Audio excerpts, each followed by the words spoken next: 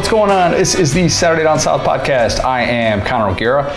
Will, we're doing things a little differently today. Got a great pod coming up. AL.com, SEC Insider John Talty. He's going to join us in a little bit, talk some coaching things in the SEC, a little Texas, Oklahoma as well, some scheduling things that he's going to run through.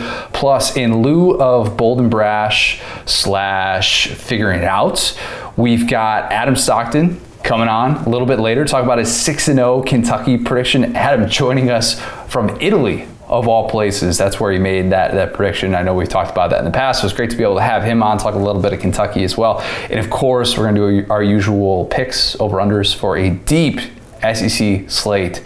Week 7. Well, this slate's really good. I feel like I am underselling slates when I first look at them, and then the more I think about them every single week, I'm like, no. Like 6 of the 7 games are like legit good. And I think that right now, my only question is just when are we going to have a bad slate? I think that maybe that's just SEC bias coming through, but it's loaded. It's a really good slate. Yeah, I mean, we've kind of gotten to a point where every team in the SEC except for Vandy, South Carolina, and LSU are good. So that's it's a pretty great place to be, actually. So we're going to talk about all that. But first, on Saturday night, we're going to get one of the best offensive games of the year in college football with Ole Miss, Tennessee. That's one of the exciting Week 7 games that we have to look forward to. It's going to be up-tempo, high-scoring, big plays, just good old modern football at its finest. Why do I bring that up? Because it's the type of game where you have your snacks ready to go from the jump. What type of snacks, Connor? Yes, we're right. Fascinating question. Thank you for asking that, Will. You know, when you're in the kitchen, maybe you're making dinner, making popcorn, it is Lane Kiffin after all, or, you're getting pizza out of the oven, you're doing a lot of different things. That's all it's going to take to miss a touchdown in this game. And dare I say, you might have a moment of panic in which you realize, oh my, I am out of Texas Pete. So you're going to have to go to the store and you're going to have to get more. And your regret is going to be that you didn't listen to this very ad and say to yourself, now is the time to go order your Texas Pete. Make sure that you're ready for Saturday with a full pantry, fridge, whatever it is of Texas Pete, because not only is it football season, but right now we're going to give you a discount. All you got to do, go to TexasPete.com. You can get recipes, t-shirts, hats, hot sauces by the box. Just get it by the box, then you're good for the rest of football season or another week, whatever it is. And if you do that, you can get 20% off your entire order with the promo code Saturday Down South. That is all one word, Saturday Down South. Use that promo code on TexasPete.com. Sauce like you mean it. Week 7 is here. Picks, we've got over-unders. I was debating which one I wanted to start with, and I settled on Auburn and Arkansas because alphabetically, no, not that at all. Fascinating game. This man, every week, I'm just trying to follow which order he's going in. And there's no rhyme or reason. That's actually the truth of the matter when I decide which ones we want to run through. I don't like going out with a whimper, so I guess I always put something at the end. But let's start off with this one because Arkansas is a 3.5 point favorite. The over/under I have 1.5 mentions of Bo Nix's spike last year. Everybody remembers, of course, the infamous backward spike that was incorrectly called. SEC officiating, the Twitter account that's everybody knows is just the best place for truth and reasoning and transparency. Basically waited, 30 seconds to respond after the game to say, oh yeah, wrong call was made. I'm not the guy who blames officiating for losses, but let's be honest here. Arkansas got screwed last year. Let's call it what it is. And they haven't forgot about it. Nix had this backward spike, trailing by 1 with 30 seconds left in a game, and it was called incorrectly. Pretty cut and dry. I'm gonna give them credit though, because officiating Bo Nix is kind of like officiating James Harden. You're gonna see 2 to 3 things a game that you've never seen before, and you don't know what to do in those moments as a referee. So I'm sure they were walking out of the tunnel we screwed that one up. Yep, they have to just know that in those moments. So revenge game for Arkansas, absolutely. Bounce back game for Arkansas, you better believe it. Hogs are suddenly in danger of losing 3 straight. It was not long ago we're talking about this team being undefeated and what is the upside. Welcome to life in the SEC West, because there are some Hog fans, I'm not saying all, but there are some who are having some flashbacks to last year. After 6 games in 2020, year 1 in the Sam Pittman era, the defense fell apart. Some are worried that it already fell apart after 4 games. And yeah, you can kind of go either way on that. But the last 2 against Georgia and Ole Miss have been pretty ugly. In those 2 games, Hogs have allowed nearly 300 rushing yards per game. Just could not stop the bleeding in either one of those. So now you've got Jarquez Hunter, you've got Tank Bigsby. Go figure that Hunter right now, midway point of the season, he's got more rushing yards than Tank. Did not think we'd say that, but pretty unpredictable year so far. That unpredictable individual stat. Auburn is number 4 in FBS with over 6 yards a carry. If you had told Auburn fans that coming into the year, they'd say, let's go. We're in good shape. We're going to be in contention in the SEC West. This is really going to let them know if they're in contention at all, just to keep their head above water, to have one of those 5-3 in the West type of seasons. But suddenly, Arkansas is barely inside the top 100 against the run. That's what 2 weeks against Georgia and Ole Miss will do to you, essentially. Pivotal game for Arkansas. It really is. If you lose this, suddenly reality kind of sets in that this isn't a year 6 team and the climb is still there in year 2 of the Sam Pittman era. But win it, and suddenly you're kind of looking around, you're like, hey, nearly beat a top 15 team on the road, Ole Miss, and the other lone blemish was to world beater Georgia, which everybody loses to Georgia, so don't take any fault in that. Mm-hmm. I think at home, those veteran Arkansas defenders, those are the difference in this game. They show up ready to go. Hogs cover, win 28-21 type of game. Will, I was thinking about this, and I think it was Ty Richardson, our good friend in Arkansas, threw this out there. If the season's ended today, KJ Jefferson is at least in the discussion to be a second-team All-SEC quarterback behind Matt Corral, right? Because obviously KJ Jefferson hasn't gone side by side with Bryce Young, and I saw ESPN.com had the midseason All-America team, and Bryce Young was the quarterback, which, again, I'd still push back on that, and I'd say Matt Corral's playing better. Matt Corral's played 1 fewer games. Take that for what it is. Remember earlier in the year, though, we said Arkansas hadn't had an All-SEC quarterback since Tyler Wilson in 2011. Mm-hmm. I think your boy KJ Jefferson is kind of heading on his way to that. Yeah, I think that just kind of the hype around Alabama is going to probably boost Bryce Young to that level. I mean, he would have to fall off a cliff, I think. Now, that doesn't mean that I think KJ Jefferson is even worse than him. I just think that the way things work, you know how media ballots work. We talked about this in the preseason with the Georgia receiver that just wasn't going to play. And it's with Pickens, yeah. Pickens, there we go. It's that it's, if you don't know what to do, you just write down Alabama, and that tends to happen a lot. I think that this is such an interesting game for Pittman and going against another year 1 coach. Can you take care of business against a team like Auburn, against a team that last year coming into that one, we're like, that was one of those games in 2020 where if you looked at the preseason schedule, you said automatic loss for Arkansas, and then it turned out to be a game that you looked back on and you're like, well, Arkansas got screwed and they should have been 4-6 instead of 3-7. Is this the game where you can kind of not let it be up to chance as well? Arkansas is still figuring out ways to win, still trying to win these close games. They won by double digits against Texas A&M. They won by double digits against Texas. It's different to learn how to win those close football games. Ole Miss, that play, that changed everything. 2-point conversion, everything's on the line, comes down to this. You love what the offense did. Need to see it from the defense this week, but I think Arkansas gets it done. Yeah, I haven't really even done this yet. Maybe with A&M and Arkansas was the first time I did this, but man, I think Arkansas is going to smack Auburn. I could be wrong, man, but 3.5 for this game? Okay, Georgia's just better than everybody. I get it. You love the, cojones by Auburn to go for that 2-point conversion against Lane Kiffin. And at the end of the day, yeah, it doesn't work. But if you're going to put up those type of numbers and you're supposed to be this ground and pound physical team, and the game script flips on its head and you're able to catch up to Matt Corral and Ole Miss, coming off of that game, it just seems like they're a little bit more physical than Auburn, and they have been in their wins, and they can score and they can play a high tempo if they need to. So I don't really see what answers Auburn has for this. You touched on their ground game being not super duper effective in the way they imagined in the preseason. This game definitely is going to look way different from what we thought. But if Arkansas's front 7 can respond in the way they did earlier this season, this game could get rough for Auburn, because I don't see that their offense is even really an SEC play put it together. Even the LSU game was kind of 2 plays that went their way, and the rest of it was pretty gross. Need Trey Williams on that backside, chasing around Bo Nix. Also very important for Barry Odom's defense to be able to get that. Mm-hmm. Let's go to A&M, number 21 in the country, all of a sudden after beating Alabama. That's just what a win against Alabama will do, right? Go from worst team in the SEC West, all of a sudden you're a top 25 team again. They are 9.5-point road favorites at Mizzou. The over-under I have, 6 mentions of Alabama. Probably a little conservative on that. I always wonder about this. Will, I want your take on this. When you get a big emotional win, do you want to go right back and play immediately?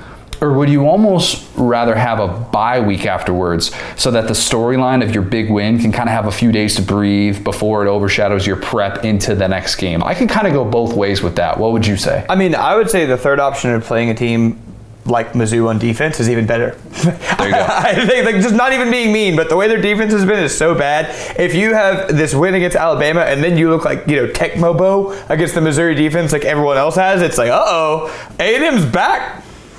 Yeah, I can't go both ways on Mizzou having a sorry run defense. You're exactly right about that. And everybody has looked like Tecmo Bowl for those younger listeners. And I'm not even technically old enough to really appreciate Tecmo Bowl. But Tecmo Bo Jackson has essentially been every running back against this Mizzou ground defense, which is still last in the country, even after having a better game against North Texas. That's not saying a whole lot. What's interesting about that, though, is A&M's pass protection was really the area that made significant strides against Alabama. It wasn't the ground game.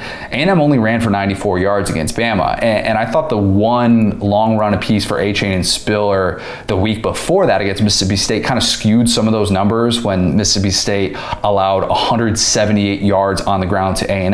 But that's kind of part of the deal, though. Achane and Spiller only need that one play, that one little seam to make you pay. Ask Tyon Evans about getting that big play against Mizzou. All right, that can happen at a moment's notice.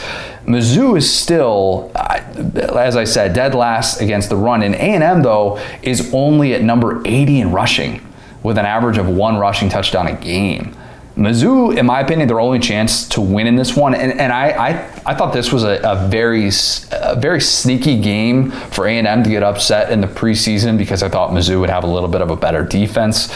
But I think that their only chance to win at home and to get one of those how do you like me now games from Milad Drinkwitz, which we talked about coming into the year, he's going to get one. He's going to get one. But Mizzou's got to jump out to that 2-score lead early. Make A&M think that it's hungover, even if it really isn't. Have you ever had that experience before after like a night of drinking where you wake up and you're like, I should be hurting a lot more than I am, so I'm going to do everything a little bit slower today. And then you kind of look around, you're like, I'm actually good. Yeah, I'm actually good. We hydrated well. We did what we were supposed to. We didn't mix up alcohols. We're good. We can figure this out. Responsibility, man. That's what we love to see. Crazy thing. I've heard good things about it. The way Mizzou can have a path to victory, let Tyler Beatty get 30 touches and keep your own awful defense off the field while maybe convincing Jimbo that they need Zach Calzada to throw the ball 40 times in this game. That's the other thing. Are we sure? I know he had the last drive after he got his leg rolled up on, but are we sure that Zach Calzada, his knee is going to be all right without that adrenaline coursing through his veins? I don't know. We're not. Me and my buddies were watching the game, and I was like, what kind of injury would you have to leave the game at this point? Like a torn ACL, basically, and you might still try to get out there. Like you might still try. Yeah. We've heard of quarterbacks playing on torn ACLs before. I'm not saying that he's going to be able to overcome everything, but in a weird way, maybe that could actually help A&M stick to the run in this one. If you know Zach Calzada is going to be hampered a bit because we've talked about the frustration that Jimbo doesn't want to stick with the run a little bit more and how it feels like his offensive line kind of needs that. Whatever the case, friends don't let friends pick Mizzou to cover the spread. Just don't. At this point of the year, I think A&M covers on the road, avoids the hangover talk. But I am fully admitting here, so this is going to sound like a hedge, I'm fully admitting that A&M laying an egg and giving Mizzou its first SEC win a week removed from beating Bama would be very peak 2021. Probably going to happen. Yeah, and like real quick on that, it's like, yeah, we talked about like they kind of ran out of runway to establish the run game after Haynes King went down. And obviously they couldn't like retool the run game in the Bama game, so they just had to go with what they knew. But it's like I said, this is a perfect opportunity for them because like you said, Calzada's a little bit banged up. You have this atrocious Mizzou run defense. It's like this might actually be what they need to become a balanced football team. I'm very pro this game. for A&M. Yeah, I think A&M should be able to figure some things out offensively. And I like the point that you brought up earlier, the one that's in the middle of not wanting to face a really, really good team right after you have this big emotional victory, but also maybe not wanting to have that bye. Have a team that can get you right and get that confidence back, even, allows you to overcome one of those slow starts as well, if that's there. All right, Will, game that, man, it's had a lot of twists and turns already this year with the way that it's been breaking down, but this is telling. Number 20 Florida is a 10.5-point road favorite in Death Valley. The over-under I have 10.5 minutes, speaking of 10.5, spent discussing Ed Orgeron's future. I'll say this. If you are in a production meeting for any future LSU game, that subject is getting brought up. And that's part of this too, that I think people say, well, it's some media narrative that Ed Orgeron is going to be fired inevitably at season's end. You are preparing for LSU not to be in competitive football games moving forward, and you're thinking to yourself, what are we going to talk about? And why in the world is this LSU team looking different than it has maybe at any point in the 21st century in a lot of different ways? And it's a fair thing to talk about. It absolutely is. You're figuring out the right way to talk about it if you're on the broadcast without getting an angry phone call from someone afterwards. I mean, honestly, I'm shocked that Coach O has a job at this moment. If we're just going to be honest, like, we talked about it. Like, you were like, yeah, when you're listening to this podcast, he might be unemployed. And boy, is he still employed. He's still employed. And maybe there's the whole, like, Scott Woodward's trying to figure out the right way to do it with cause or whatever it's going to be. I don't know. I do think, though, that he is not LSU's coach after this season. I'd be very surprised if anything in that regard changed. But there is nothing that suggests LSU is going to wake up off the mat and actually compete in this game. Don't think we're going to see the Undertaker gif. But maybe we will, because that's exactly what we said last year. And hey, don't you know it, Max Johnson comes out slinging, Marco Wilson throws a shoe, LSU drills a field goal through the fog in the swamp, and we're all left wondering what in the world we just saw. This year, I think Florida's defense maybe a little bit better prepared for Max Johnson. Again, I said this in the preseason. I'm going to circle back to this. I want to be on the record that if Todd Grantham insists on sending corner blitzes at Max Johnson, my pick of Florida to win this game has an asterisk. Okay.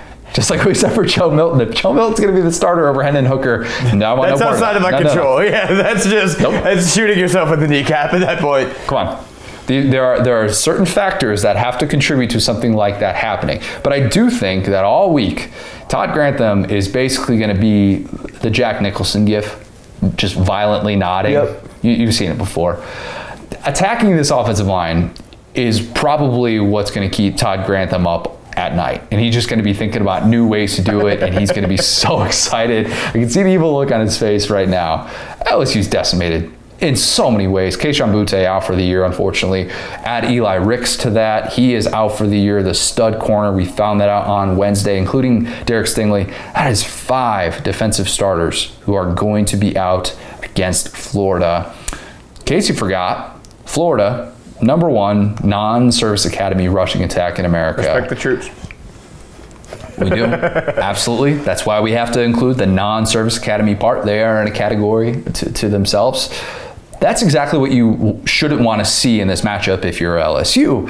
But then again, Will, what did we talk about last year? Florida had the #1 passing offense in the country, and LSU had the worst passing defense in America.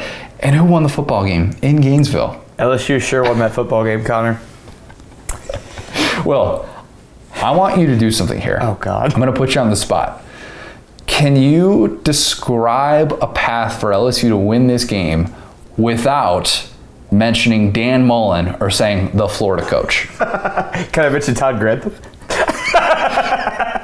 No, I mean, it's this easy, man. I'll allow it. It's this easy, man. It's so we need to sign new linebackers, and they need to start practicing today. Okay, so are we talking transfer portal, or are we talking 5-star recruits who are going to be maybe signed for the 2022 class? It would be transfer portal. Yeah, I was joking about that in one of our LSU chats. I don't know if you've seen the Shea Dixon tweet of like everybody LSU has like either missing or hasn't played yet, or like Sage Ryan might just be on one of those moon blimps where that all the rich people are going on. I don't know where Sage Ryan is. I'm going to put out like a missing persons report on him, because seems like that this is kind of the moment that he needs to show up, because if he's healthy, because boy, do we need him. But yeah, I mean, it's as simple as stopping the run. LSU's defensive line has been decimated, but sadly, I trust them more than our DBs. So it's like, yeah, I mean, it's not like I would trust this LSU team to beat this Florida team over last Florida team, because Kyle Trask had a field day with this specific defense, with freshmen and walk-ons playing DB. Hopefully some of the encouraging things we've seen kind of out of the linebackers work, but that's all I got for you. LSU, I would bet on Florida in this game if I was y'all. If Kentucky can follow the blueprint to beat LSU like that, then certainly one would think that Florida is more than capable of doing it. Yep. And Florida's ground game is really good. It is. It absolutely is. Even though Anthony Richardson is no longer averaging like 23 yards a touch. No, that Florida's guy, ground man. game. That guy's going to be running through my nightmares. I can already tell. He's going to have one like 80-yard run where one of LSU's linebackers is just looking at the popcorn stand and there he goes. Is it going to be Anthony Richardson running away from an LSU DB like Pat P?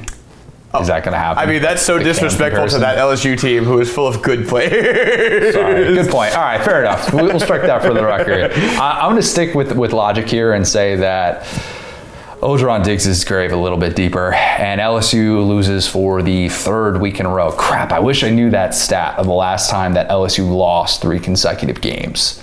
Gosh.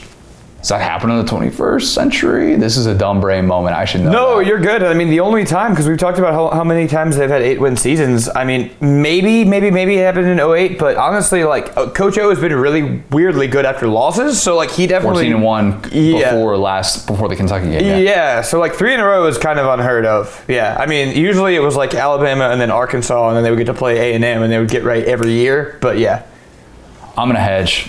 I'm gonna hedge and say Florida wins. But I'm going to say that LSU is going to get a backdoor cover. Okay. And Florida wins 31-24, just because this game is never lopsided, ever. I mean, even 2019, that game, Kyle Trask getting his like 3rd career start in Death Valley and looked really good against an all-world LSU team. Last year, it just kind of defied logic. I'm just going to say this game is cosmic forces are going to allow this game to somehow stay close. I'm rooting for the voodoo and the hoodoo, because that's all we got right now, Connor. Exactly, man. There's going to be a lot of voodoo needed in Stark Vegas if Alabama's going to lose a 2nd consecutive game. Bama sitting there as a 17.5-point favorite on the road. The over-under I have for this one is 3 mentions / stat graphics of Nick Saban after a regular season loss. Now remember this as well. Yep. Greg McElroy, Joe Tessitore, they're on the call, so you know that's coming. McElroy is going to dig real deep into some 2010 stuff about coming off of losses and all that. I've got the numbers, though, the relevant numbers here for this discussion. So since 2008, since Bama has become Bama, there are 5 instances in which Bama lost a regular season game and then they'd come back and play an SEC opponent the following week. So we're essentially getting rid of bowl games, SEC championships, or coming off of a loss and then facing a cupcake. So we're trying to simulate what it's going to look like for Bama in this exact spot, albeit with a very different roster. So you had 5 of those instances, like I said. 3 of those games, they're all wins, by the way, of course.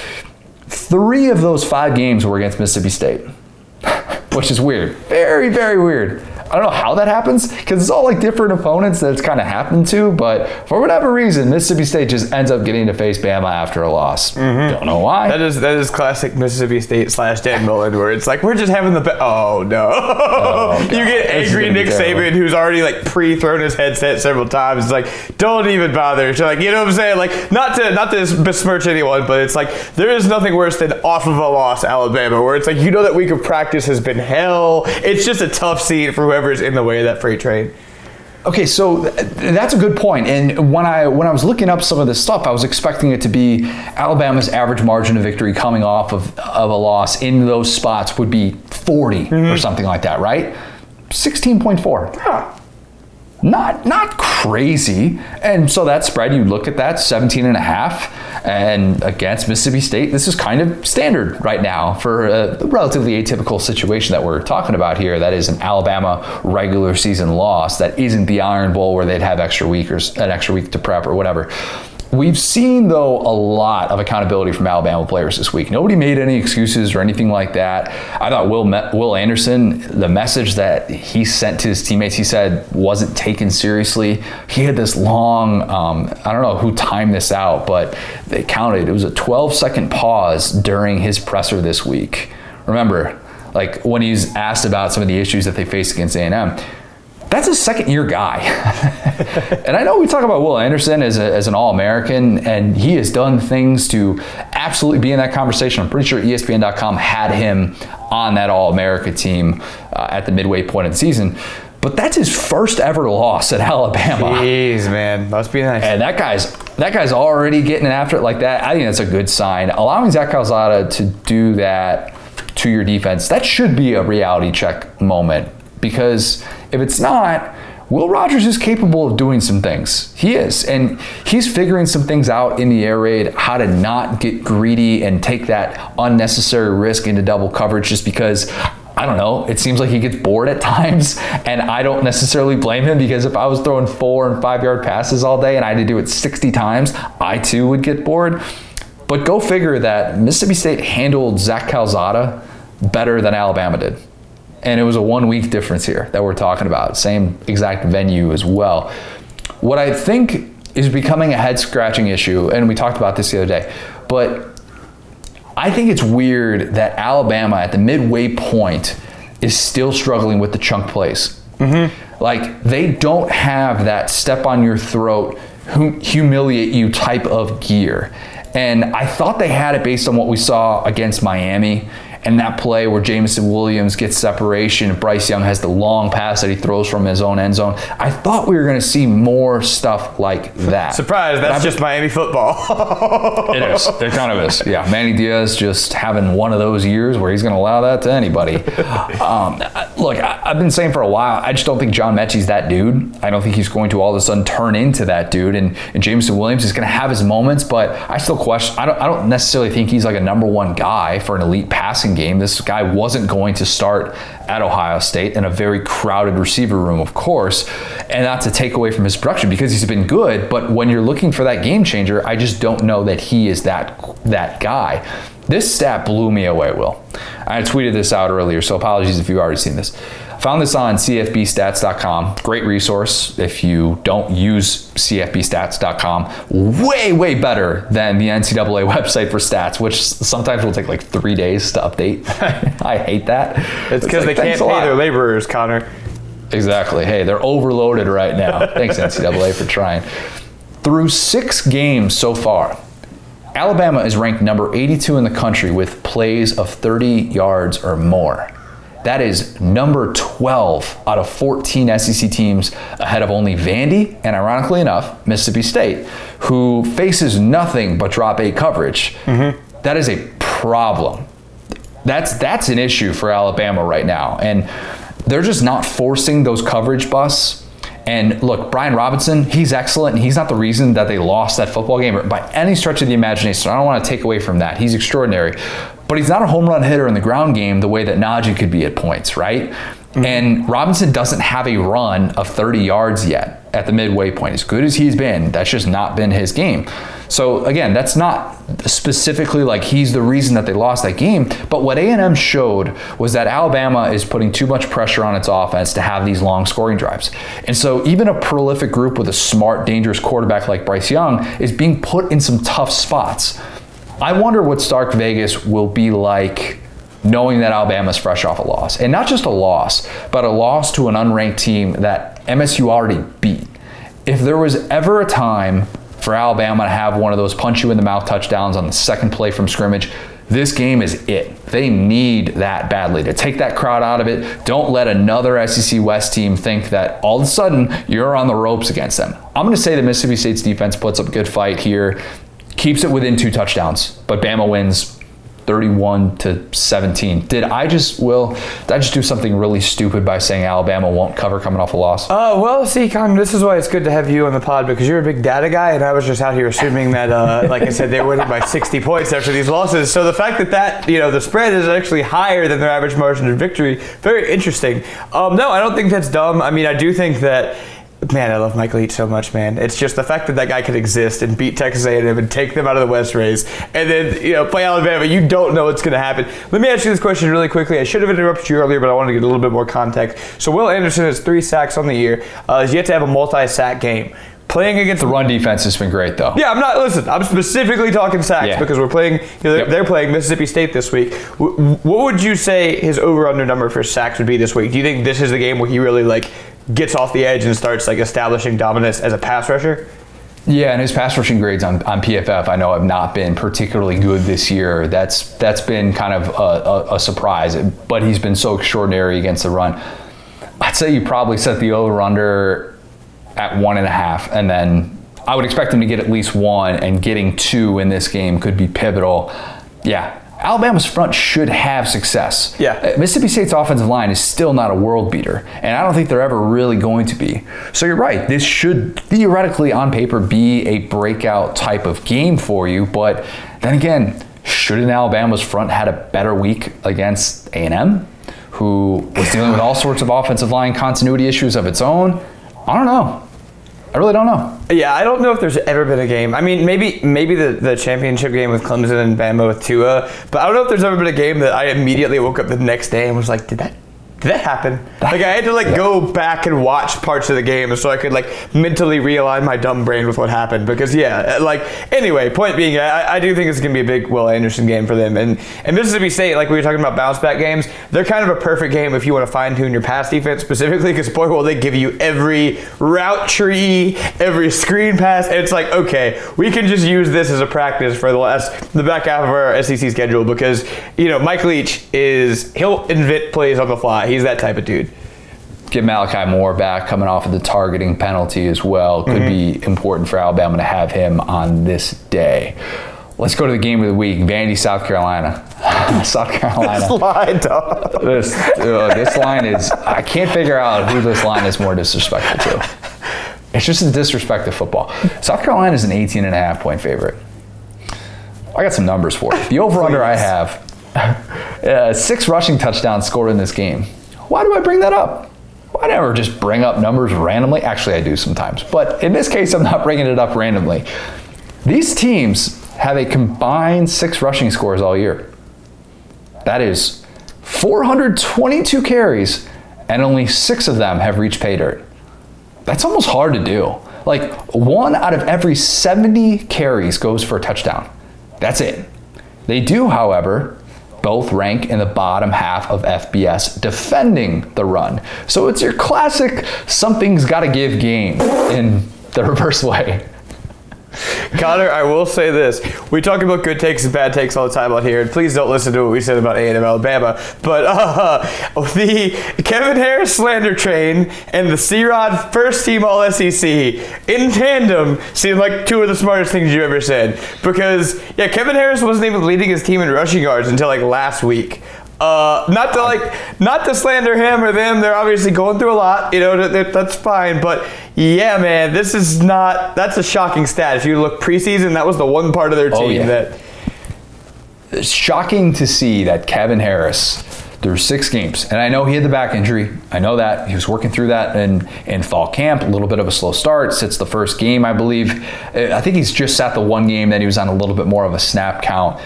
His longest carry of the season is 13 yards. That's crazy. Yeah. I'm going to say he exceeds that against Vandy. His best rushing day of the season, 61 yards. I'm also going to say that he exceeds that against Vandy. Both of those came last week against Tennessee. So maybe, I don't know, things are looking up for Kevin Harris. I don't know, though. South Carolina fans are really frustrated with the offensive line. Luke Doty is frustrated that the Gamecocks can't finish drives, and he is right. Gamecocks are number 12 in the SEC in TD percentage in the red zone. Parker White is basically the only reason, the ageless Parker White, he is the only reason that South Carolina is middle of the pack in red zone conversion percentage. Otherwise, they'd be way, way on the back end.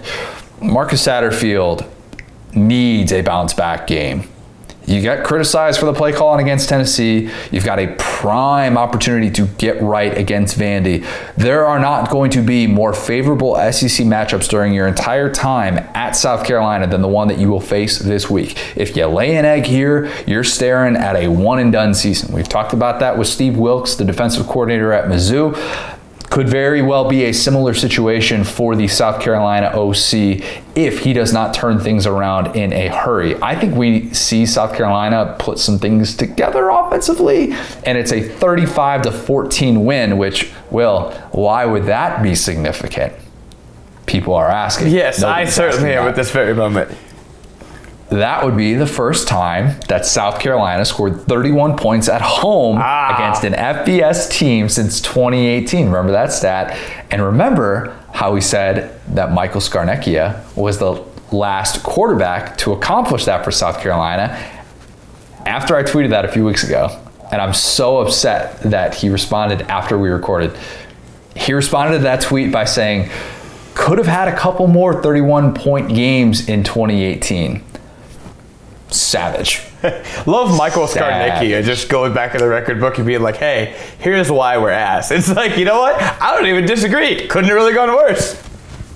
Jake Bentley probably wasn't the answer that year. Might have had a point. Who knows? Not to do like the Jake Bentley thing, but man, that's a guy that just looked, people forget, missed his senior prom. And he had the brightest future in the world, and he just got must-jammed, man. He just I feel so bad for him because he looked so good, and he stayed there forever and just didn't get any better. And it's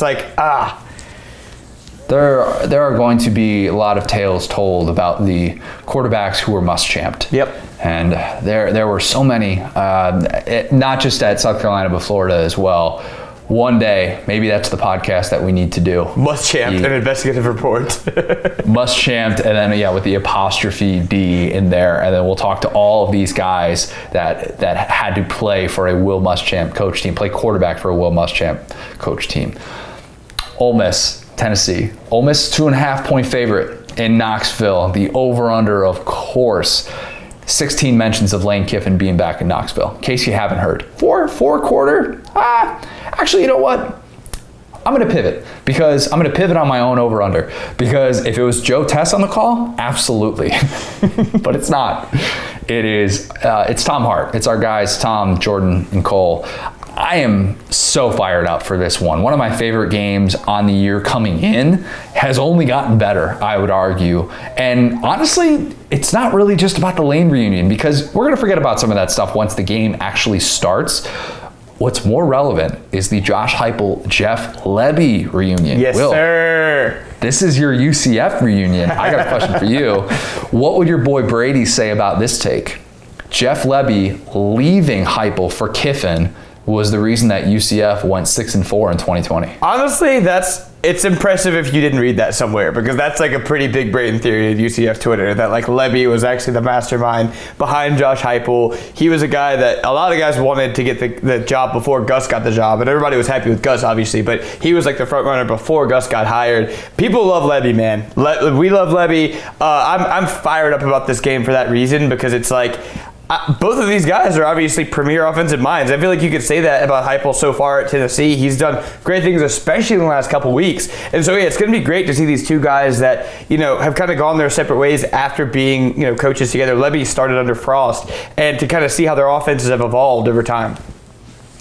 Talk about those offenses. The numbers bear it out so far. FBS ranks for these offenses. Scoring offense, Ole Miss number 4, Tennessee number 7. Rushing offense, Ole Miss number 5, Tennessee number 6. Passing offense, Ole Miss number 19, Tennessee only at number 81, but the efficiency is a lot better than what that would indicate.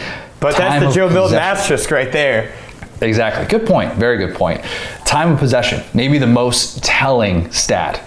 Ole Miss number 123, Tennessee, number 126. Complimentary football, goodbye. Smell you later.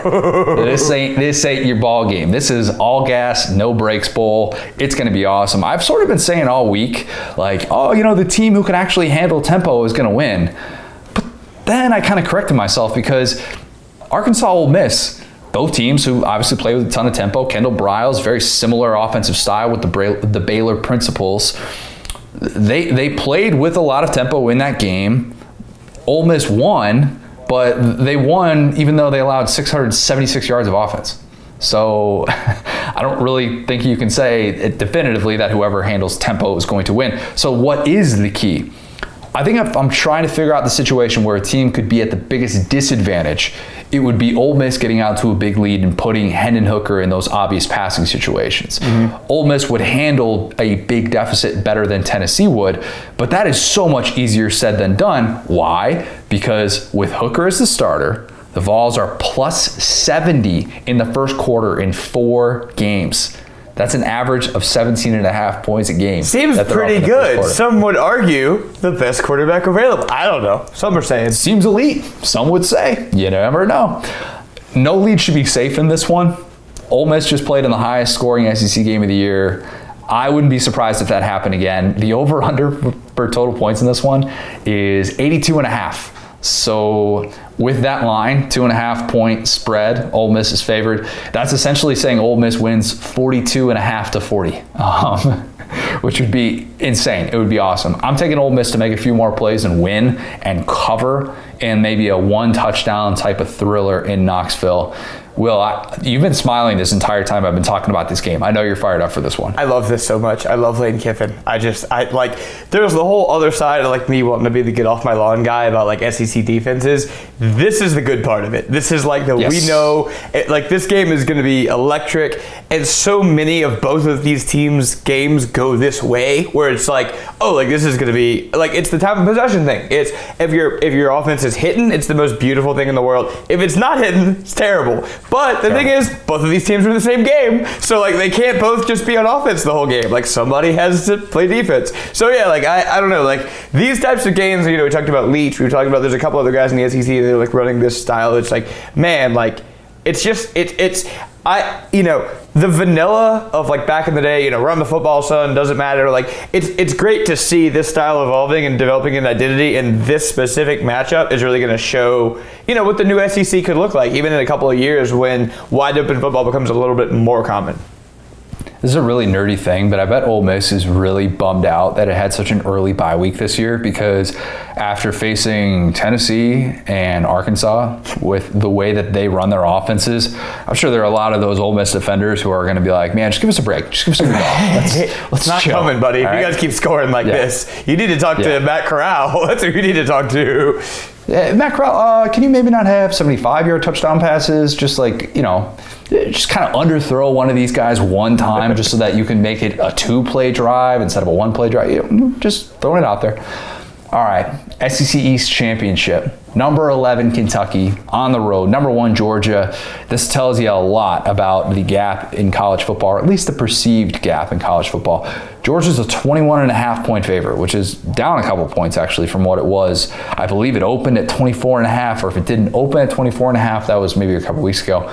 The over-under I have, pretty simple. 1.5 Kentucky offensive touchdowns. Man. Yeah, that's not very much. We're still waiting on the first team to score 2 touchdowns, 2 offensive touchdowns against Georgia.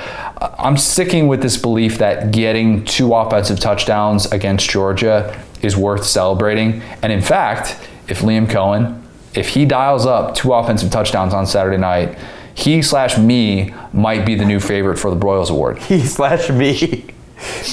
Gonna throw that one into existence. And shameless plug, go check out my story on Liam and Wandale Robinson becoming a revelation in Lexington over on SaturdayDownSouth.com. A lot of fun to be able to put that one together. Did I tell you what John said about you and Liam Cohen? I don't think I did. Oh, no. He goes, without even props, he goes, he looks like if Connor drove an F-150. I like that. Oh, I haven't heard that. That's a very original take. I can see that. He's definitely a lot bigger than I am. Like different Definitely, we're not going to get walking down the street if you're walking behind one of us. That's where the comparison stops. Very, very different. He's a former quarterback. I just watch quarterbacks. Anyway, this is a tough matchup though for Kentucky's offense in a lot of ways. And I love C-Rod. Don't tell Ed Ogeron, but C-Rod is the SEC's leading rusher, and C-Rod's actually mad at Will Levis right now, not for anything other than the fact that Will Levis hurdled the defender before C-Rod did, even though C-Rod has been trying to do that for the last 2 years. Shout out to KSR for that clip. C-Rod ain't hurdling a defender against Georgia. Not happening. Not the day for an attempt of that nature. I don't know if he's getting 100 on him like he did last year either. He is 5th in the country in rushing. He's on pace to break Kentucky's single season mark of 1,600 yards. He's awesome. He's that dude. So for everyone, though, who says Georgia's offense hasn't played anyone yet, it'll be telling to see how they handle Chris Rodriguez and Wan'Dale Robinson, both of whom are leading the SEC in their respective yardage categories. I try to play devil's advocate here because if I'm a Kentucky fan, I look at last year, 14-3 game, I say, hey, our offense is more dynamic than it was in 2020, so why is it assumed that we won't score?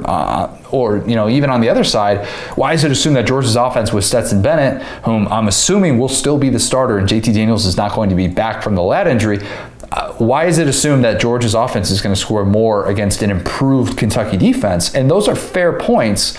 And from the Kentucky side, if the Cats can pull off a miracle here, we're going to look back and be like, why didn't we see that? That was pretty dumb of us. But I think the difference is that Stetson Bennett can actually execute the offense that Todd Monken wants to run, and he couldn't last year. The downfield shots are there. They absolutely are. And both of these teams would love to be able to utilize some play action. They can have guys going under center. It's not going to be all shotgun in this one. We're going to see a little bit of that. But can you really expect a clean pocket to step into running play action against this Georgia defense? Because if I'm Will Levis, every single time I go into play action, I'm going to assume that Nakobe Dean is going to be in my grill. I'm just going to assume that that's going to happen. Somebody will. I don't think that necessarily is going to be the way that it plays out for Kentucky all day, but I think not having Josh Ali is going to hurt Kentucky this week more than it did last week. Think about this. And Will, then I want to get you to fire off on a question I have. Think about how much Georgia has been leading in games this year. And this kind of goes back to the Dan Mullen thing when I asked him at SEC Media Days about why his defense really struggled. And he's like, if you kind of look at, we were leading a certain amount in games, and why I thought that was BS that he came back and said that. Listen, to his credit, he's continued to think that way. You just love to see that. Just love it. Yeah, thanks, Dan. Really, really transparent. A lot of accountability, for sure. Georgia has only trailed for 5 minutes and 24 seconds in 360 minutes of football this year. And it was Clemson? No, it was Auburn having the 3-0 lead in the first Oh, quarter. wow. There was all that? That's it. Wow. So consider that, file that away, and now also process the fact that Georgia has the #1 pass defense in America. All right? Everybody's passing against Georgia. They're allowing 5 yards to attempt. They're allowing 50% completion percentage.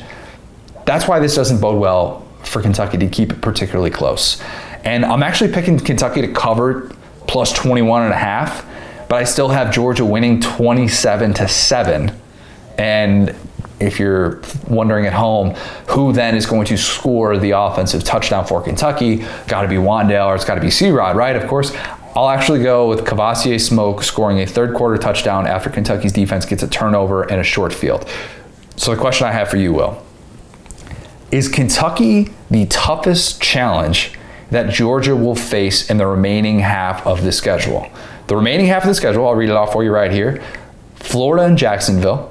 You've got a home game against Mizzou, at Tennessee, Charleston Southern, and then you're at Georgia Tech. So basically the question is a home game against Kentucky more challenging than a neutral site game against Florida or a road game at Tennessee? Oh, that's a good question. Man. We talked about this last week, but Kentucky's style is just so similar to Georgia's. And that's what's tough about that is you just can't out-physical Georgia. They're just huge. These 5-star recruits. Gosh. Take the talent, the record, everything. Tennessee's style should match up the best against Georgia because they're able to spread the ball out. Now, Tennessee's personnel and Tennessee, where they're at as far as the program, doesn't really match up that way. But, I mean, okay, so Kentucky pretty well. I mean, maybe they didn't dominate Florida, but they pretty handedly beat Florida. Like, Florida was, like, coming back. Total yards. Well, so. You're right. You know, it's hard to say, but in terms of points that are on the scoreboard, they were really coming back at the end of that game. Florida, like Kentucky went up on them and kind of, like, jumped all over them. So I would have to give it to Kentucky, just based on that. Before we go off on that, let me ask you this question really quick, though. Would you say this Kentucky? It's gonna be hard to tell till after this Georgia game, weirdly enough. But would you say this Kentucky team is better than the 2018 Kentucky team? Because that's the standard by. Great question. And time is really gonna tell. I think right now, like, who would win at a neutral site? And I'm gonna piss off Cash by saying this. But I do think it's a shade better. I think it's a shade better. Because while this team does not have a Josh Allen, and that's big, they also do not have the offensive versatility. Wan'Dale Robinson decommitted from Kentucky after he saw what this Kentucky offense did in a 14-7 game against Vandy. All right, that was in 2018. So keep that in mind. Yep. This team can beat you in a couple of different ways, and I think I would rather take that. Though it is so hard because that Kentucky defense in 2018 was special. Yep. And I would love to see that matchup of how Kentucky's 2018 defense would match up against this 2021 team. I don't know what side Josh Ali would play for. We'd have to figure that out. Darian Kennard, you're going to have to figure out which side you want to play on for. That's like those all-time NBA rosters in 2K. It's like just two of them. Yeah, but so Kentucky has had those tough moments that year. That, the Tennessee loss obviously was brutal for them. But I think I'd maybe give it to 2021. And I did not think I would say that coming into this year. But great question. Something to keep in mind moving forward, too. Yeah, I mean, you're basically picking Will Levis over Josh Allen in that way because, I mean, the quarterback position was kind of one of the weaker points of 2018. And I'll say that I said that to say this.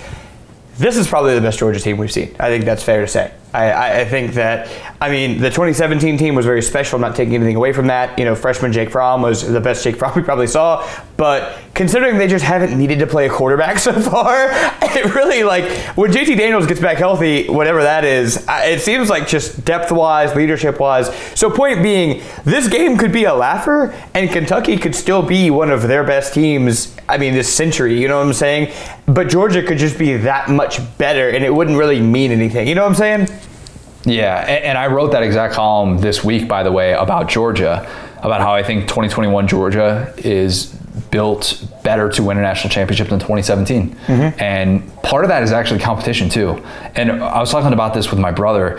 If you actually look at the quarterbacks right now that are sitting there in the top 8 in terms of nationally in college football, it's so different than what we were talking about a couple years ago, or 3 years ago, or 4 years ago. And you look at some of these potential semifinal matchups, and you're like, wait a minute, Spencer Petras going to play in a semifinal game? I don't know about that. Caleb Williams going to come in and play. Maybe he can be this year's version of 2017 Tua. Not to scare Georgia fans about that or anything like that, but you just don't know. So I think that's something that could factor into all those different things, but should be a tough test for Georgia's defense. I'll say that, and keep that in mind, because if they shut them out, man, that is no small feat to do something like that. Lock of the week. I took an L last week for my Maryland pick. It did not work, but that's all right. I'm making a rule: no more picking Big Ten games.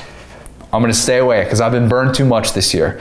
Maybe I just don't have a good feel for the conference that I grew up in, but I'm going to stay away from the Big Ten. I'm going to do it. I like that this lock of the week isn't 3 pages this time. You're right, it's not. You haven't told a tale of, what's it called, an epic poem about how you're going to get to your lock of the week. Right? I'm not doing, I'm not doing 4 picks, but if I were doing 4 picks, this is what I would do.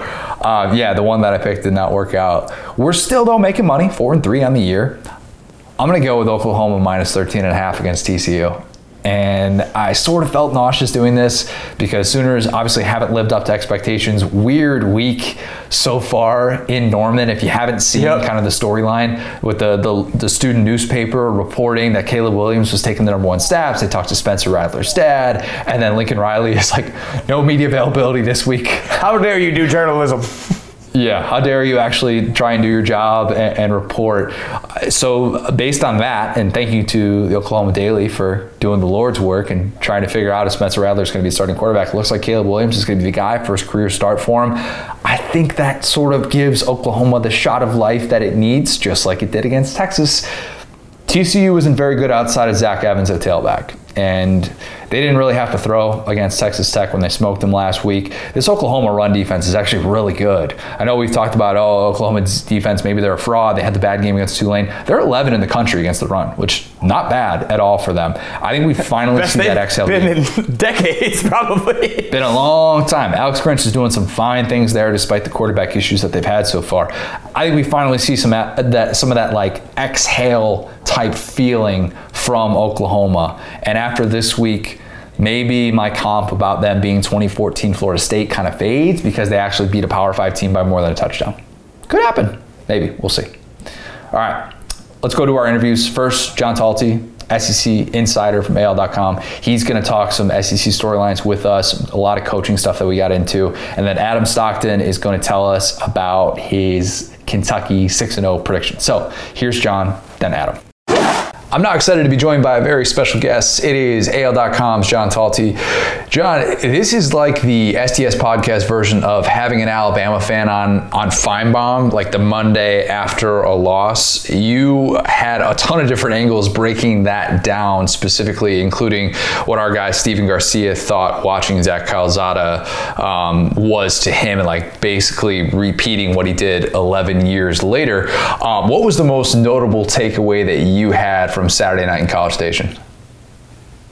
Yeah, I think it's, that was certainly a game that I think it caught a lot of us, by surprise. So I think, for me, I think what it revealed was that, this is a flawed Alabama team. I think we kind of knew that already, especially after that Florida game. But I think given how well they played against Ole Miss, I think we kind of, put it outside of our heads. So I think what we realized is that, as I think a lot of us have been talking about in general about this season, it's a lot more up in the air than I think it's been in some previous seasons.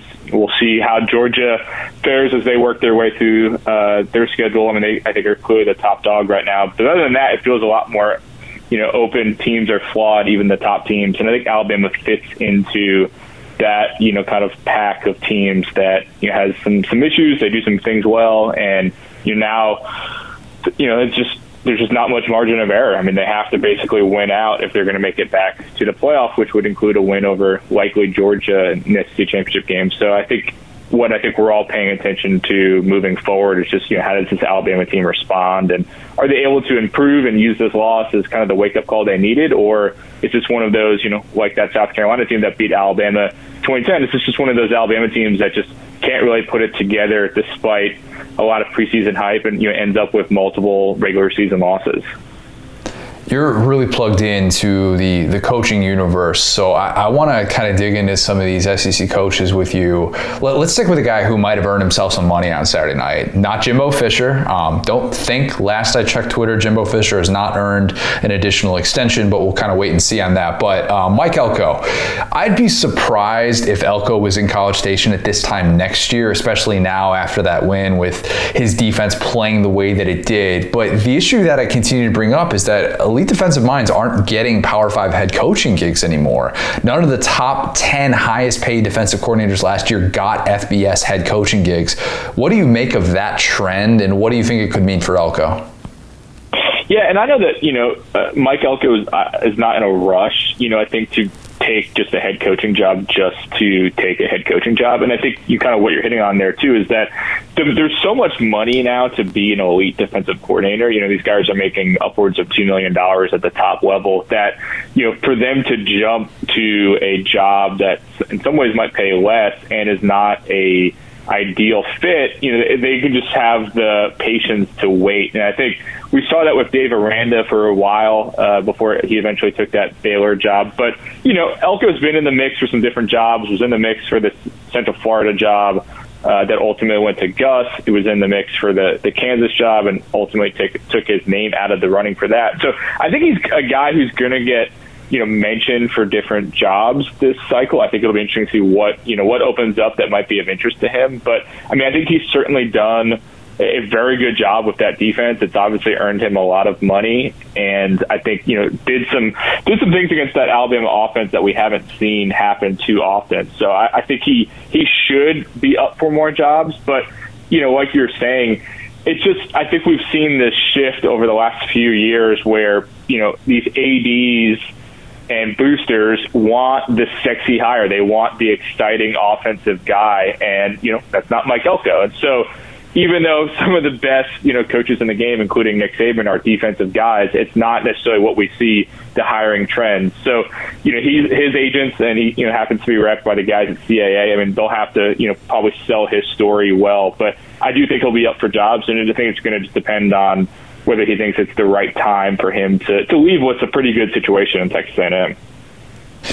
And that's the thing that I think is fascinating is the agent aspect of this and having to kind of play that up, because if you're representing one of these defensive-minded head coaches in this day and age, it just kind of seems like you're having to sell why, this guy's worthy of a job when the numbers are so skewed in favor of the offense, and defense is making a bit of a comeback this year. So maybe that'll help, and maybe that had something to do with it in 2020 with why it was so difficult for some of these defensive minds, probably outside of a Brent Venables, to be legitimately considered for head coaching jobs. So maybe that'll kind of even this out a little bit. But I did this exercise with Chris Doering a few weeks ago, but I'm curious kind of where you stand on it, given the fact that we have now half of a season to be able to base some of these opinions on. Of all the SEC assistants, is Jeff Lebby the most likely to get a Power 5 head coaching gig at the end of the year? Ooh, that's a good question. I think he would be one of the ones that certainly would be at the top. I think people do. Think he will likely leave. I think at the end of this year, assuming Ole Miss continues to play well and the offense looks good, which I think we all expect it to. He's certainly one of the names that I think would be at the top of the list. Now, again, if we're going back to the defensive side of things, I think the job that Dan Lanning has done at Georgia has been terrific, and he's a younger, exciting guy. Came very close to getting that Memphis job a couple years ago. He's someone I think who could fare very well in terms of interviewing with different places, and so I could see he might even be a sexier option than even Mike Elko, just kind of based on his background and how I think he would fare in one of those settings. But I think those are the guys that kind of stand out. Another defensive guy, Barry Odom, I think he's done a pretty good job. I know they just gave up a lot of points to Ole Miss, but overall I think he's been one of the better coordinators. But yeah, I think if you look at Levy's background, what they've done offensively, the fact that he was certainly very much in the mix for that Central Florida job. I think if Gus Malzahn doesn't get in that mix there and ultimately take that job, I think Levy could have been the guy at Central Florida. And so I think he's going to be a name when people are looking for, all right, how do we get an exciting hire? I think Levy's name will be one of the ones at the top of that list. Did UCF really take Gus Malzahn over Jeff Lebby? Like, it was, hey, all things are sitting there, all things are equal, and we just like Gus more than we like Lebby? Was it as simple as that, or is there something here that I don't fully process? Because I think for what UCF was trying to do, I get why Gus was a hire that made sense in some ways than others, but I kind of wonder, well, if they're trying to build a different sort of offense, man, they could have really taken that thing and run with Lebby, with given the personnel that they already had and his impact on that personnel. Was it as simple as, look, Jeff Lebby was our quarterback's coach 2 years ago. We can't just all of a sudden make this guy a head coach when we have a guy who has been to a national championship? Or was there something else there that I'm just maybe not picking up on?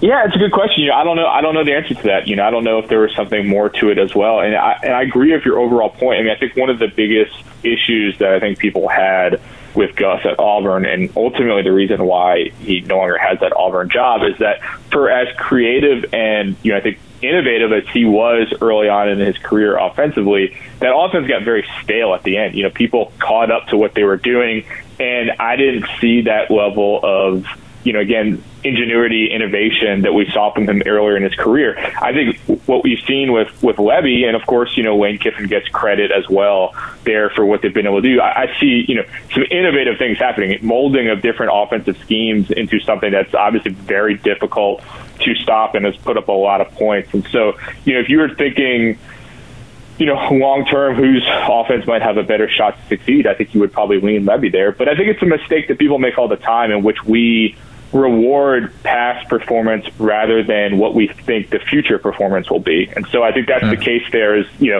Malzahn is, because I think, and if you look back, when he got let go, I think a lot of people were, especially outside the SEC, footprint, were surprised by that decision, given how much money was involved, the fact he didn't have that bad of a year. And so you think, wow, I'm getting a guy who is, beat Nick Saban multiple times and was just Auburn's head coach. Like, why should I do that? Without necessarily thinking, like, is he going to be the guy who's going to help us, take this program to an even higher level than what we've seen with, guys like Scott Frost and, of course, Josh Heupel.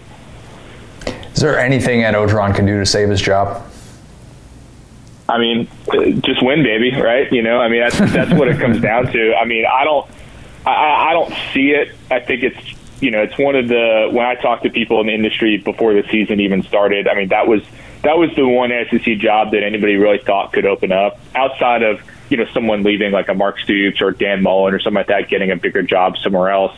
That was the only job that people really thought, outside of, again, a massive scandal, would potentially fire their coach. And that's only increased, I think, the likelihood since the season started. And I think there's multiple reasons. I think it's, I know you were just at their game against Kentucky. You watch this team, and it does not look like they have full buy-in from the players. It does not seem like that team is competing at the highest level that you would expect. And I've talked to people around the program, and I think some boosters and fans and others are kind of checked out at this point. They don't feel like it's heading in a positive direction. And you couple all of that with the fact that Scott Woodward has a reputation as someone who likes to swing big. Money's not a factor. He has swung huge money at multiple people in the past. He likes to have those big, sexy hires, and Ed Orgeron's not his guy. And so I think you add all those together, and it makes a lot of people in the industry believe that it's getting closer and closer to opening up.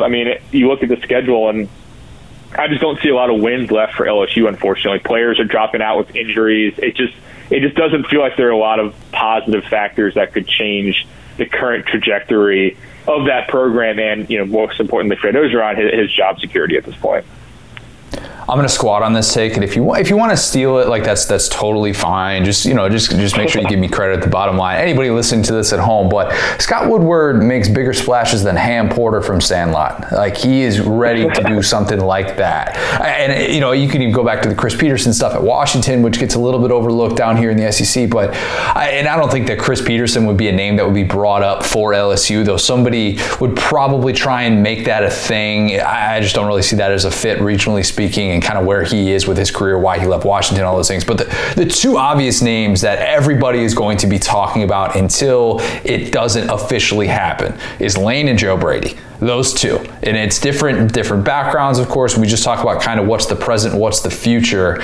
Is there maybe kind of outside of those two, is there anybody else that we should maybe have our radar on and say, oh, you know what, that guy would be really, really interesting at LSU?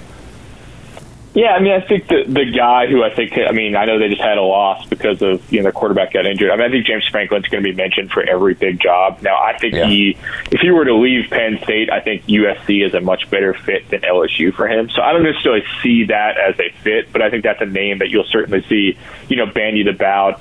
I think that some of the other guys that were maybe the obvious options in the past, I joked with somebody before the season started, maybe Ed O and Billy Napier should just switch jobs. I feel like Ed O could do well at Louisiana, and I think Billy would do well at LSU. But I don't think that, again, just knowing how Woodward works, I don't think that Napier is an established enough name at this point for him to hire. If you look at his entire track record, it's funny, I've actually talked to ADs about this in the past who, sometimes kind of poo-poo his hires by basically saying, he doesn't try to project anybody out. It's purely proven big name. I'm going to spend a lot of money to get him. I don't care, and I'm getting him. He's not trying to hire somebody where it's like, I haven't necessarily seen it, but I think I can see where it could go. I'm going to hire that guy. That's not really how Scott works. So I think you would still have some of that projection with Napier, because even though he's obviously coached at a very high level at Alabama and Arizona State,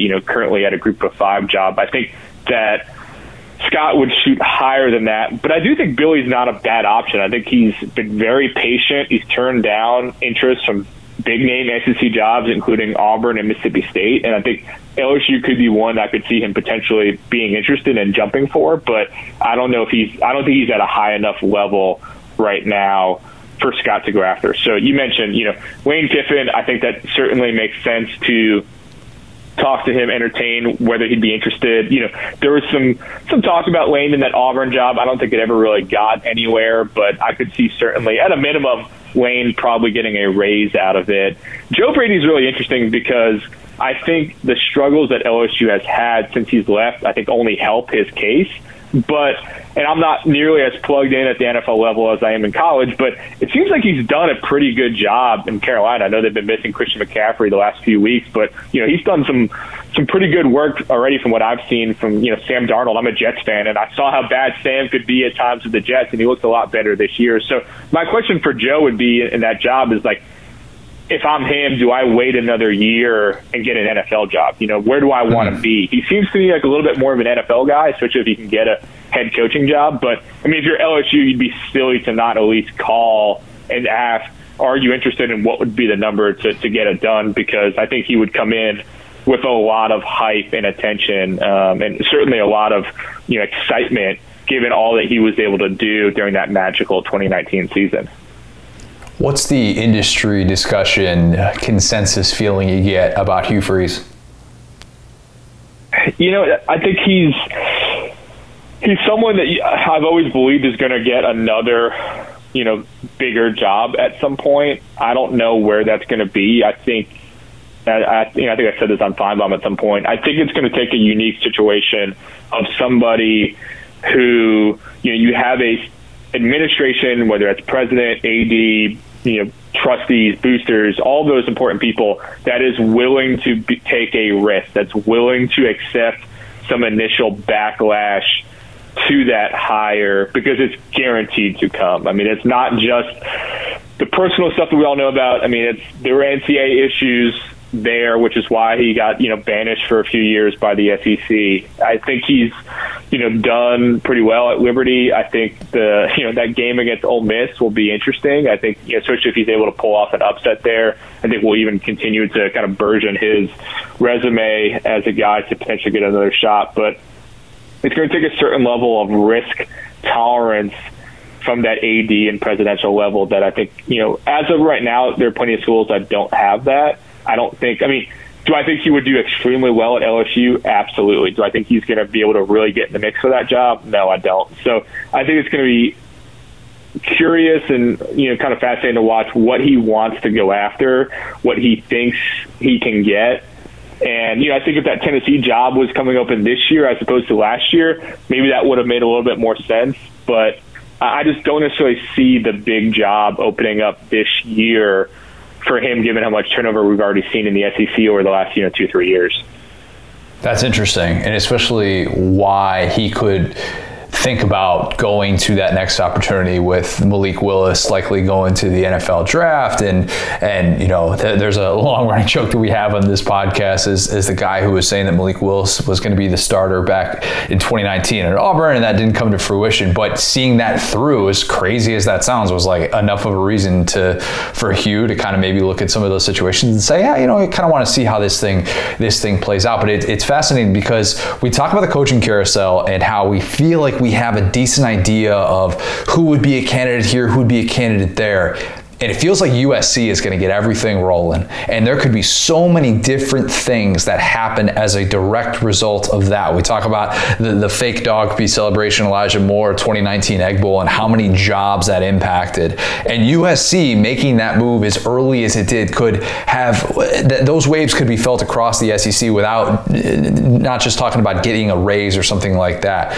Is that kind of the first ball that has to drop before everything else gets going? And And maybe clear this up. Why do you fire somebody that early on in the coaching carousel? In this day and age, how much does that benefit you to be able to make a move like that? I mean, I understand the mentality behind making a move. I mean, because typically if you fire a guy that early, it basically just allows you to kind of do everything that you were probably going to do anyway. Maybe you just feel a little less guilty about it. You can hire a search firm already. You can start, putting out feelers to intermediaries, gauging guys' interest and things like that. But I mean, for the most part, like a lot of guys who are coaching right now, I mean, they're not going to take meetings in the middle of a season with it. So right. I think it's more just getting your ducks in a row. And hopefully, I mean, the ideal, I guess, is that, when we get to the point of the end of the season, when everybody starts firing, like either you have a guy already locked and loaded, or, you feel pretty good about having a guy locked and loaded that you can kind of get ahead of other jobs that might open up. I think as we talked about, I think we expect LSU at this point to likely open up.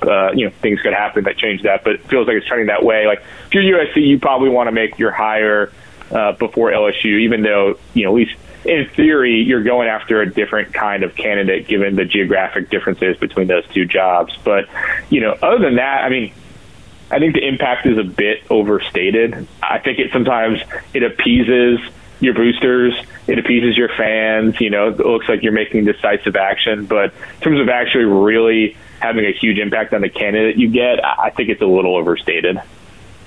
Two things that I want to hit on here with expansion in the SEC, and then I'll let you go. I know you got a lot going on here, but I still sort of think Texas and Oklahoma are coming to the SEC next year, even though I get it. They announced the schedule, and my editor sent me a note the day that they were going to be announcing the schedule. He's like, hey, you don't have to do anything unless they announce that Texas and Oklahoma are going to be in the SEC next year, in which case, hey, let's make sure that we get something up.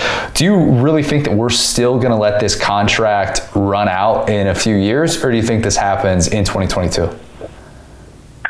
I think I kind of want to split the difference. I think what I had kind of predicted when it all went down was kind of in that 2023 range. I think that, at least from how I mean, anything can, with enough lawyers and enough money, anything can change, right? But it feels like that kind of, but from just a little bit of what I understand in terms of, when they have to put their notice in and things like that, it feels like it, at least from my understanding, like it would be tough to pull that off for 2022. And I think there's, at least to me, as just an outside observer, it would seemingly make the most sense to, you've got new teams coming in a couple years, trying to just, all right, let's be, good about this. We'll collect our money, but why don't we just send off Texas and Oklahoma and then, bring in all of our new schools, and rather than having like an extra year of awkwardness of like, oh, we're going to have these guys for one more year versus, just starting over new if you're a new conference and your new teams. Now, that doesn't actually make that much financial sense because Texas and Oklahoma are by far the most valuable, entities they have. And so I'm sure they're trying to collect as much money as they can in terms of TV and other ththings by having Texas and Oklahoma. I mean, I think that Texas and Oklahoma game last weekend obviously got a lot of attention. I think it's one of the best games of the year so far. And so, if you're Bob Bowlesby, you probably want to hold on to that as long as you can. But I do think, overall, it'll happen before the stated, what's been in all the official letters of when they're going to join. But I mean, at least right now, it just feels like it would be tough to pull it off for 2022. What's the sense that you get about future scheduling in the SEC if and when those two teams come over? Are we, I shouldn't say if, I guess just when at this point, are we going to go to pods, do you think, or do you think we're going to do away with the annual crossovers? Like how is all of this going to break down? Because I think I've seen basically everything and more that Reddit has to offer. Yeah, I think everybody's thrown out different things, and that's something that, the SEC has a scheduling guru, Mark Womack, and he's I think his job has been even more important in the last couple of years from COVID and all the things that are coming up down the line. So he's one of the people who's going to be heavily involved in that. From the get-go, I've thought that pods made the most sense. I think there's challenges with that. I think that there's also, you can do which I think Scott Strickland put out there about, basically having three kind of annual games that you play, and then everything else just kind of rotates. I think that would potentially make sense as well. So I think they're certainly going to have to do something. I know there are some people who like the tradition, but to me the divisions don't make sense. And I think when you get enough people in the room and really hammer out those issues, I think the ultimate end game is that divisions will go away and they'll have to find a new scheduling model. I think there's certainly people in the SEC who would love for them to add a game, and I think that's another interesting component of it, is that as the alliance progresses and they try to do more and more games with each other, to me it'd make a lot of sense for the SEC to bump up at least one more conference game to 9. I know Nick Saban's made arguments for that for a long time, and I think if you look at last year, I think it worked really well. It gives you more marquee games, which will make ESPN plenty happy too, to have more of those big games, especially once Texas and Oklahoma join the mix. So to me, that's the most obvious thing. I'm not Greg Sankey. I'm not a president who gets to vote on these things, but it feels just some things I've talked to people about in the past, and just general common sense that it would make a lot of sense to alter the current scheduling model and to add another conference game to the mix. John, really, really appreciate the time. Keep doing great work with AL.com, and we'll probably have to have you back on. We'll talk about the coaching carousel in a couple months here. Sounds good. I appreciate it. I'm now excited to be joined by a very special guest. It is Adam Stockton. Adam is the man, the myth, the legend behind the 6-0 Kentucky prediction that we talked about in Bold and Brash in the beginning of the year. And Will and I kind of talked about it on the pod, and we're like, wait a minute. So you're saying that not only is Kentucky going to beat Florida at home for the first time since 1986, but also Kentucky is then going to follow that up by beating LSU. All right, good luck.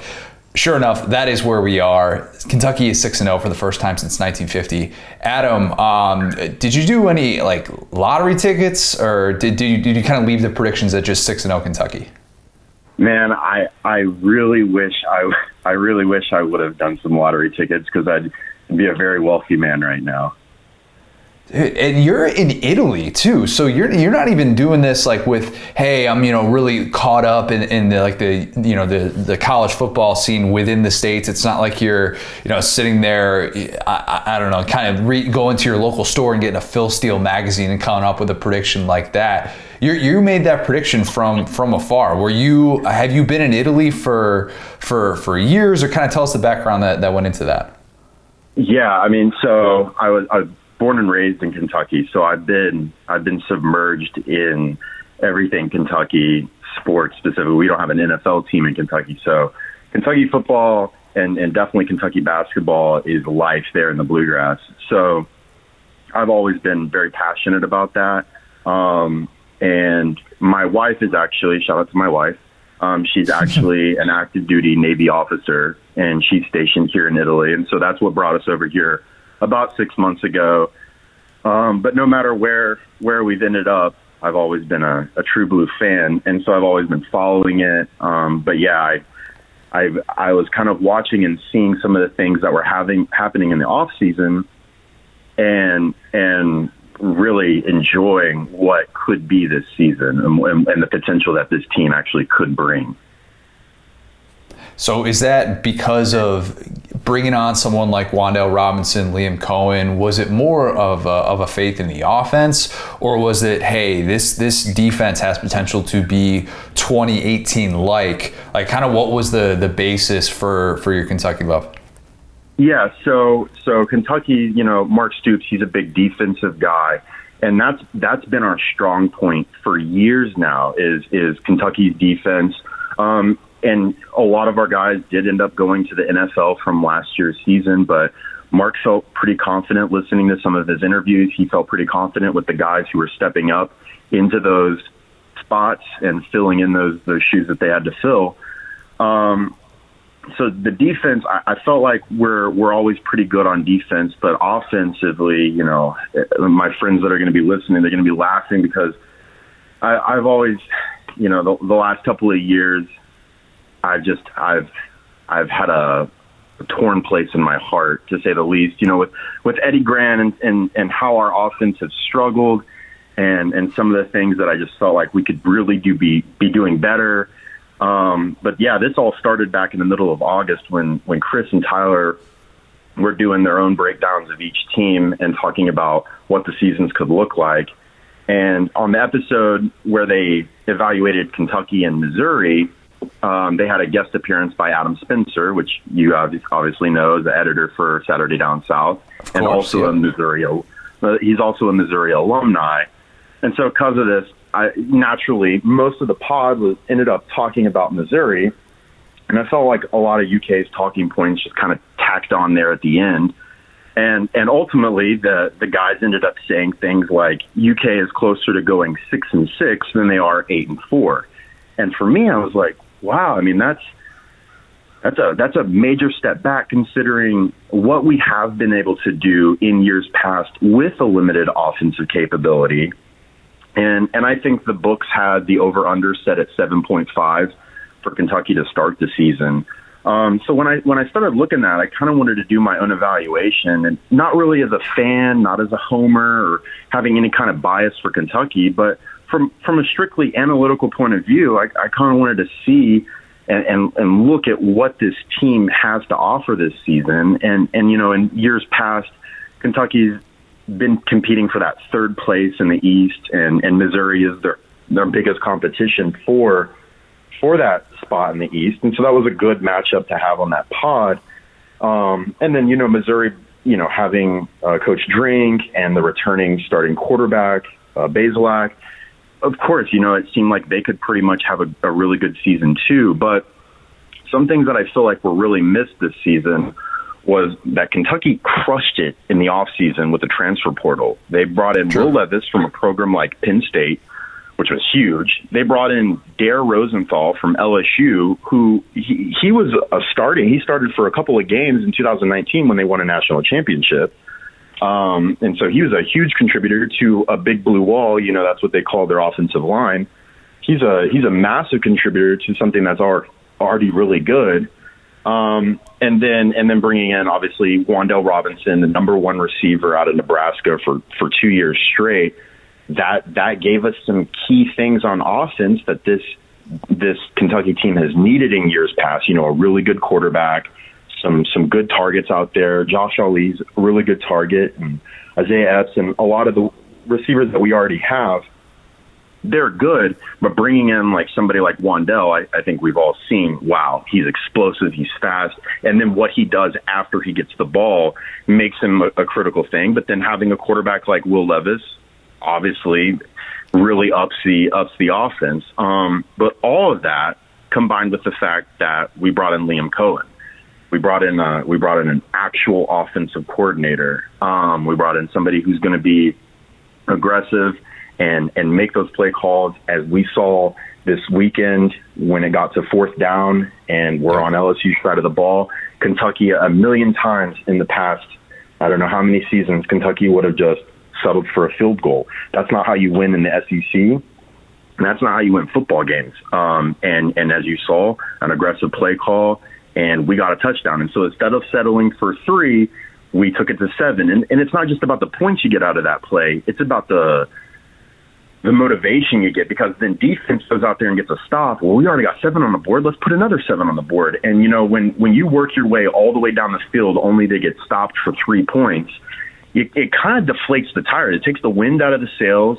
You know, you're on the 4-yard line, and you got 3 points. And the offense, yeah, you got some points, but the offense knows we should have came out there with 7. So go in with an aggressive play call, but then also having the tools. You know, honestly, I can't harp on Eddie Grant too much, because using what he had to still accomplish what he did accomplish, you know, Belk Bowl win with a wide receiver as quarterback, making that game-winning play, awesome.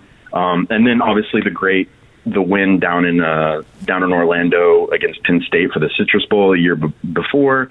So I'm not gonna diss him, but having an offensive coordinator with proven experience coming in from the NFL, and then using all these guys that we got in the transfer portal, and then some of the great assets that we already have, I felt like, man, some people might be looking over what Kentucky could actually bring to the table. And then from there, kind of looking at the schedule, we opened with 5 out of 6 games at home.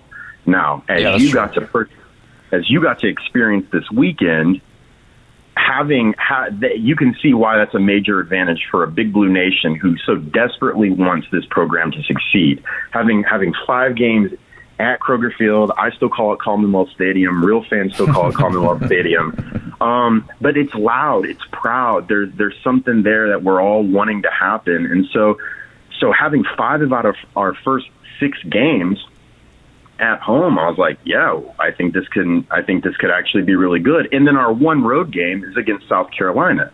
Nothing against South Carolina, but even in our worst years, I mean, Mark Stoops has been in Kentucky for 9 years now, and he's lost to South Carolina twice.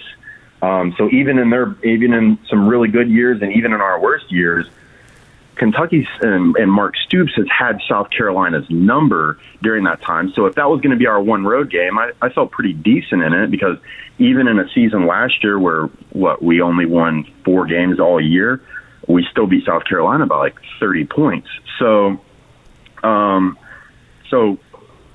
looking at the schedule, it was a favorable schedule. There's no question about it. You got 5 out of your first 6 at home. And then you go ahead and count, if you're really expecting this team, not to discount FCS schools and not to say that there can't be upsets, but if you actually think your program's going to do something, then you go ahead and mark down teams like ULM and Chattanooga as games you should take care of. Yep. And so our biggest outliers were going to be Missouri in week 2, UF in week 5, and LSU in week 6. Missouri was going to be the first real test. Knowing the back and forth history between these teams and how a win or loss in this game would kind of set in motion the rest of the season, I felt like Coach was going to do everything he could to get that team ready. Last year, they thumped us. I mean, they really brought it. It was an emotional game for several reasons, but one of those was because our offensive line coach, Coach Schlarman, had just passed away, and the team was mentally and emotionally beat down. And Missouri, they played a really good game, and they handed it to us. So I knew Coach wasn't gonna forget that. I know the guys that were on the team last year weren't gonna forget that, and I felt like they were gonna give Missouri everything they had, because they knew that the season pretty much, we talked about competing for that 3rd spot in the SEC East.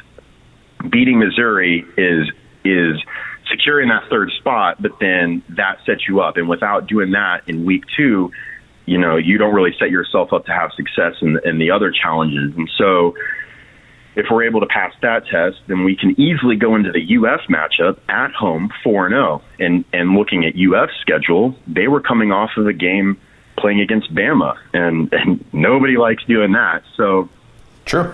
That's fair. Coming in 4-0 against UF, we're feeling good. UF's coming in against, having to play against Bama. And then the back and forth between UF and Kentucky the last 5 years, in 2017 and 2019, both games were decided by single digits.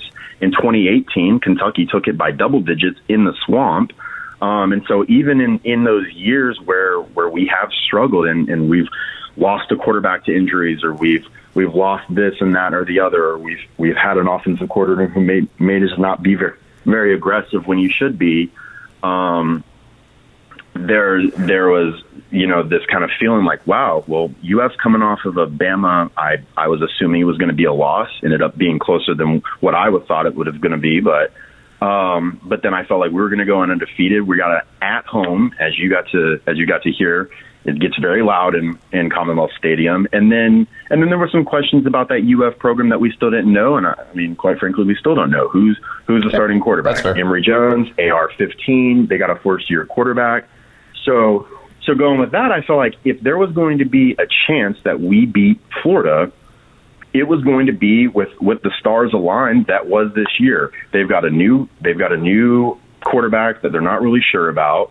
We're going to go into the game undefeated. They're going to be coming off of a week where they just had to play Bama, and I assumed that was going to be a loss. So I felt like that was going to be our shot at Florida, and if there was going to be one, then that was going to be it. And then the very next week, we were going to have to play LSU. This LSU team this year and last year is a very different LSU team than it was in 2019 on their national championship run. Seeing what I saw out of LSU in 2020, I didn't really know a whole lot of what they were going to bring into 2020 that was going to be, or into 2021 that was going to be a whole lot different than 2020 or 2019. But I felt like if they were anything close to what they were in last year, that if we handled business against Florida in Commonwealth Stadium, then just 7 days later we were going to handle business against LSU, and that's where I ended up with, wow, this could be the stars aligned for a Kentucky 6-0 start. And it was, and once again, it wasn't biased or just blindly saying, oh, no, I could tell my team is gonna do this. No, there was some really favorable things. I mean, and you know, there are people will talk down on our schedule because of those favorable things. You know, 5 out of 6 games at home, and then having Florida off of a Bama loss, and this isn't the same LSU team. So I understand that things lined up in Kentucky's favor, but because I understood that, that's why I was very confident that 6-0 was an achievable goal. You know, I wasn't out here saying we're going for the national championship or that we're even going to be in the CFP, but I felt like 6-0 is actually a very doable thing. I got you. Okay, so let me get you out of here on this one, and I'll say this: like in defense of, you know, when like in this business, and by the way, you're coming from my job with an answer like that. Goodness gracious, man.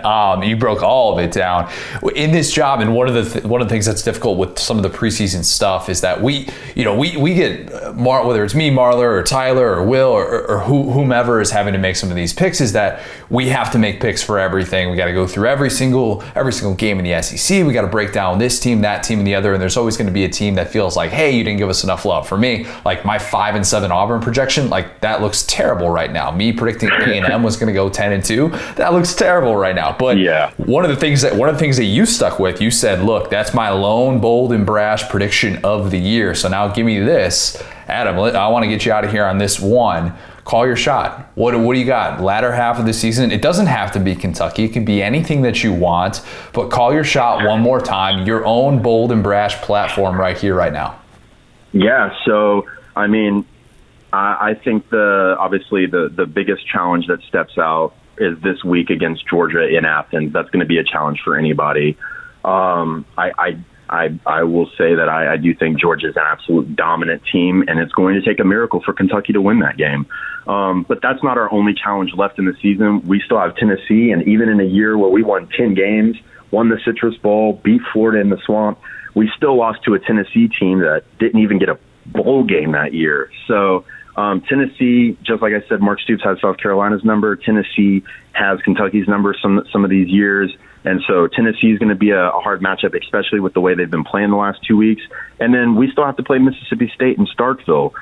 So I see those as two big challenges, but it's called bold and brash for a reason. So I like Kentucky 11-1 at the end of the season with an Outback Bowl against Michigan, or a Texas Bowl against, I don't know, is that the Big Ten that fulfills that spot or who? But if they go 11-1, they're getting to more than the Outback Bowl. They're getting New Year's Six. We're talking Sugar Bowl. Yeah. There you go. But yeah, that's what I like. I'd love to play against Michigan. They got one of our really good coaches, and he was an awesome recruiter in the off season. We ended up taking Liam. They ended up taking him from us.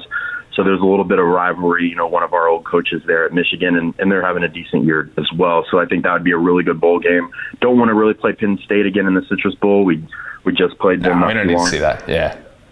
But yeah, so bold and brash. I like us 11-1 at the end of the season, and then ended up in the Sugar Bowl or Outback Bowl, one of these other good New Year's Six bowls. Adam, great stuff, man. Really appreciate the time. Everybody who hasn't joined the Facebook group, you should do so. This is the ringing endorsement. Join the Saturday Down South Podcast Facebook group. And who knows, maybe you'll make a bold and brash prediction and you'll end up getting interviewed on the show. Adam, appreciate the time, man. For sure. Can I give a couple shout-outs real quick? Far away. All right. So first, I got to point out that I'm being interviewed by the Connor O'Gara in the same week that he interviewed Liam Cohen. Mama, I made it. Last but not least, I'm going to give a shout out to my wife and daughter for putting up with the big blue madness that is the Stockton household year round. And to my boys back home, we talk every week about sports. They make life a little bit normal. So JP, Doyle, Robbie, Zach, both Chris's, Evan, Uncle Bruce. I love you guys, and I hope you're listening. Love it. Shout out Uncle Bruce, especially. Uncle Bruce, hope you're listening to this, man. Adam, this has been a lot of fun. Best of luck with everything. And if they go 11-1, we'll have you back on. Sound good? Okay, that sounds great. Thank you so much for having me, man. I really appreciate it. One last thing that I wanted to close with. On Sunday, we're going to have a reunion pod. It'll be Marler and I recapping all the games on Sunday. And before you ask, we're not changing the format or anything. College Football Uncensored is still going to exist in its current fashion. Saturday Down South podcast is still going to exist in its current fashion. But I know it's something that the people have wanted. We've kind of teased the idea of it a little bit.